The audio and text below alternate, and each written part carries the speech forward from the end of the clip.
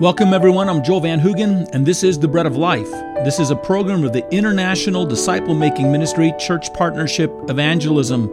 You can go to traincpe.org to learn more about our work in over 40 countries. You can also find us through links at breadoflifeboise.org, where you'll learn about our local missions fellowship. Turn, if you will, to John chapter 17, verses 14 through 20, and we'll consider Christ's thoughts regarding our Bibles. I purchased my first Bible at the age of 13, and there, one of the first things I took note of was that God wanted me to be holy. Holiness is a word we need to reclaim and strive after. What our nation needs more than ever before are churches not seeking to add adherents, but ones committed to raising up people who live in Christ-like holiness. Our message for today is entitled The Bible and Holiness. The Bible and Holiness. Look at verse 14 of chapter 17. Here we have Jesus praying for the disciples.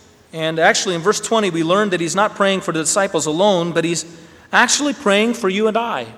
He sees us meeting in this place during this session of prayer that took place some 2,000 years ago, and he highlights a need in our life, and he begins to underline it before his Father and pray for us.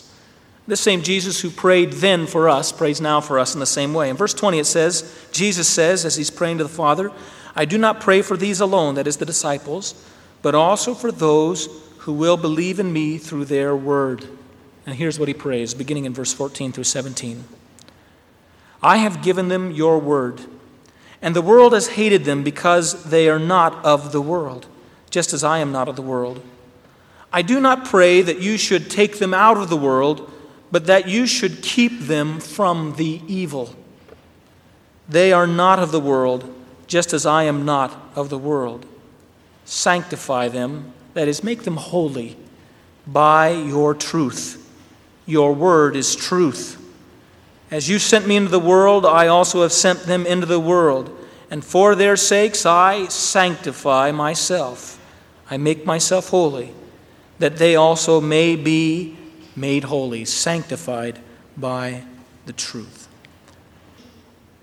Everything that's Christian, everything that's life for us, everything that teaches us of the hope that we have, everything that fills us with joy and gladness and gives us a perspective on life, everything came to us by the medium of this word. Oh, someone might have told it to us, but they didn't know it apart from this word.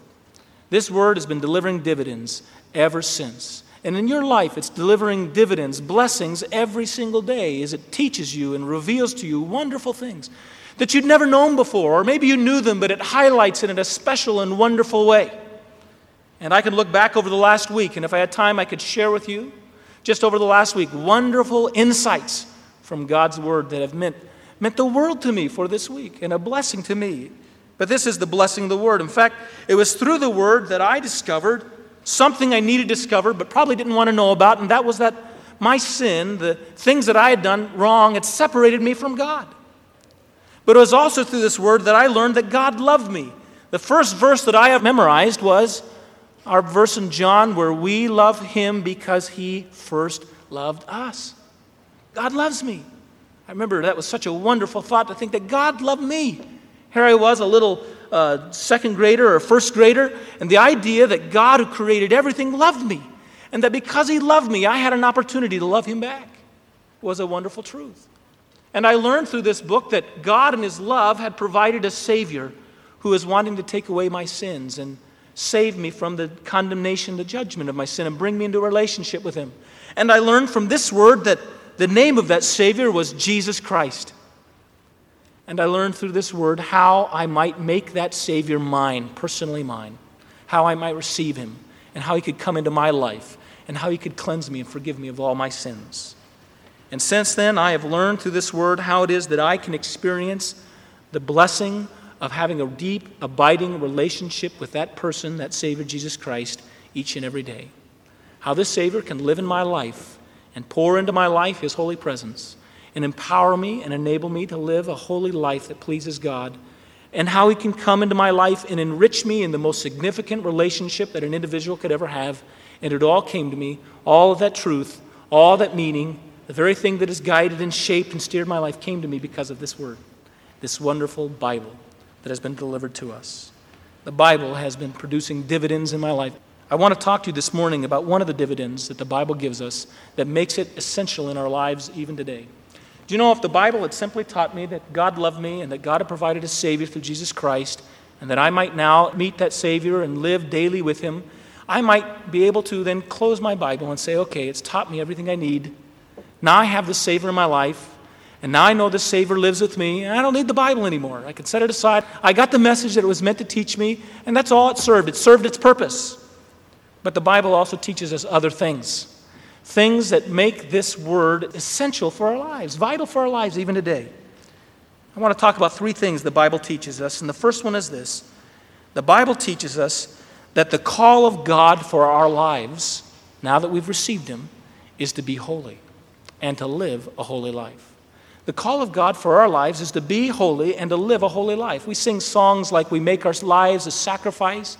We sing songs like Holiness unto the Lord. We sing the songs about God's holiness today. We sing about the fact that these are holy hands and we're lifting up holy hands. That's because God, when God saved us with the intent that we might live holy lives and that we might be holy as He began to live His life in us. This is what the Bible teaches. The word holiness or holy means to be separate, to be removed from.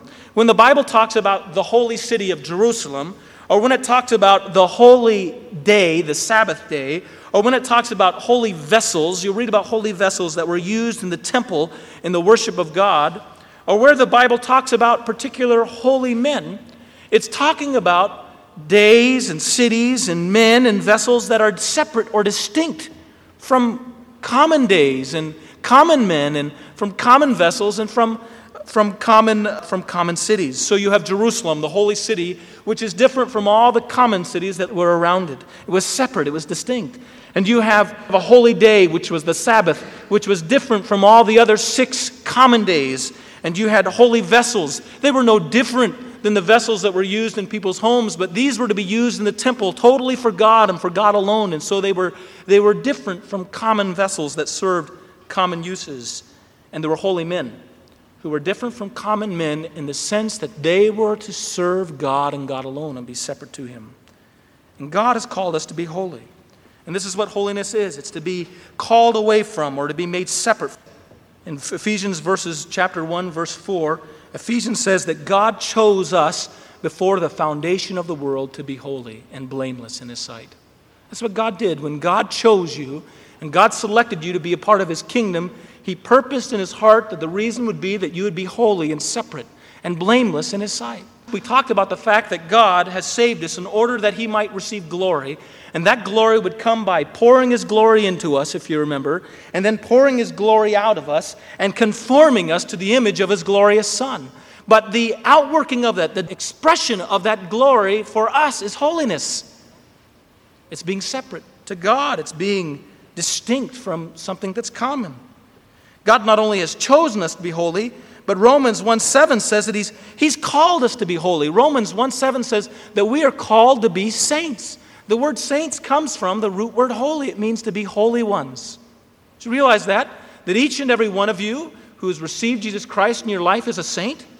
And you're a holy one that God has chosen and called to be holy. And Peter goes so far as to say that God has not only chosen us and God has not only called us to be holy, but Peter says in 1 Peter 1:15 that God has commanded us to be holy. He commands us to be holy. Now, God is omnipotent, but He does not ask us to be omnipotent. And God is omniscient, that is, He knows everything, but He doesn't ask us to know everything. And God is eternal, that is, He is without limitations, but God does not ask us to be eternal. And God is holy. And God asks us to be holy. He calls for us to be holy. I'm not exactly sure all the reasons why God calls us to be holy, but I think it has something like this. When God identifies everything that He is, and God wants to personify everything that makes Him God, He refers to His holiness. If the different attributes that God had represented different parts of His body, God's holiness would be His face. Because God, when God would disclose Himself in holiness. Psalms tells us that in Psalms, God makes a promise to David that David will always have a son that will stand on the throne over Israel as a king. Always have a lineage, and that was fulfilled in Jesus Christ. But God, in making this promise to David, says that he will swear to David by his holiness. You know, when you and I make a swear, we go into a court of law and we lay our hands on a Bible and we swear by the Bible, something that is supposedly higher than ourselves. Or we swear on our mother's grave, or we swear on our mother, or we swear by something that's higher or better than us. But God cannot appeal to anything that's greater than God. He can't appeal in his oaths to anything that is greater than himself. So what God has done is he's chosen to highlight that which is most essential to his very nature and say it's by that he will make his promise to David. David, I swear by my holiness, if I don't fulfill this promise, take my holiness away from me, and you will take away from me everything that makes me God. You will take away from me my beauty. You will take away from me my face. And God swears by his holiness. And so when God wants to see his nature reflected in us more than anything else, he wants to see the nature of his face, his holy face, reflected in our lives. So God has saved us, and he's chosen us, and he's called us, and he's commanded us in order that we might be holy. Now, when I think about that, that's rather overwhelming to think that God wants me to be holy. I look at my life, I look at the failures, I look at the things I do wrong, I look at the insufficiency that's in me and my own flesh, and it overwhelms me. But it's helpful to know that Paul said this.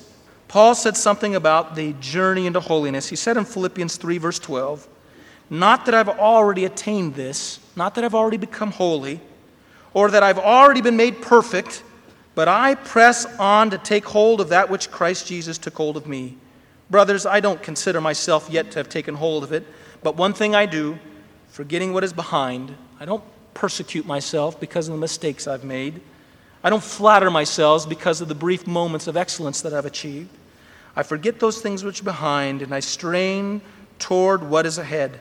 I press on toward the goal to win the goal of the prize for which God has called me heavenward for in Christ Jesus. I press on to be holy. I press on to enjoy the holiness of God in my life. See, it's okay if we're not perfect all at once. God understands that we will not achieve perfection and holiness in this life. God cannot come to us and give us a standard less than what is perfect. God can't say, all right, my request for you is that you be somewhat holy. Yes, okay, you don't have to be completely holy. Just be somewhat holy. Be somewhat removed from that which is unholy. Live a kind of separate life, and that'll do you for now. Well, God has to offer, because he's holy God. God has to list before us and offer before us a holy standard. And he says, I want you to live a holy life. But God understands that we won't attain these things all at once. And so we forget those things which are behind of our failings. We forget those things which are behind of our successes. And we keep moving on in order that we might have God work within us and fill within us this holiness. The Bible reveals to me that the source for all of my holiness is the life of Jesus Christ. Now, that's not what we're going to talk about this morning. But if I am to learn about what I'm to do in living the holy life, I must always understand and realize first that before I can do anything, Jesus wants to live in me, and Jesus wants to empower me, and he wants to bring to me the wealth of his own holy life. And this is the blessing I have. God has not called me to do anything that God has not outfitted me for. Well, thank you for listening to the Ministry of the Bread of Life. To learn more about our ministry, let me suggest you go to one of two websites. Go to traincpe.org to learn more about the work we're doing all over the world to equip and engage the body of Christ in personal evangelism, discipleship, and church planting.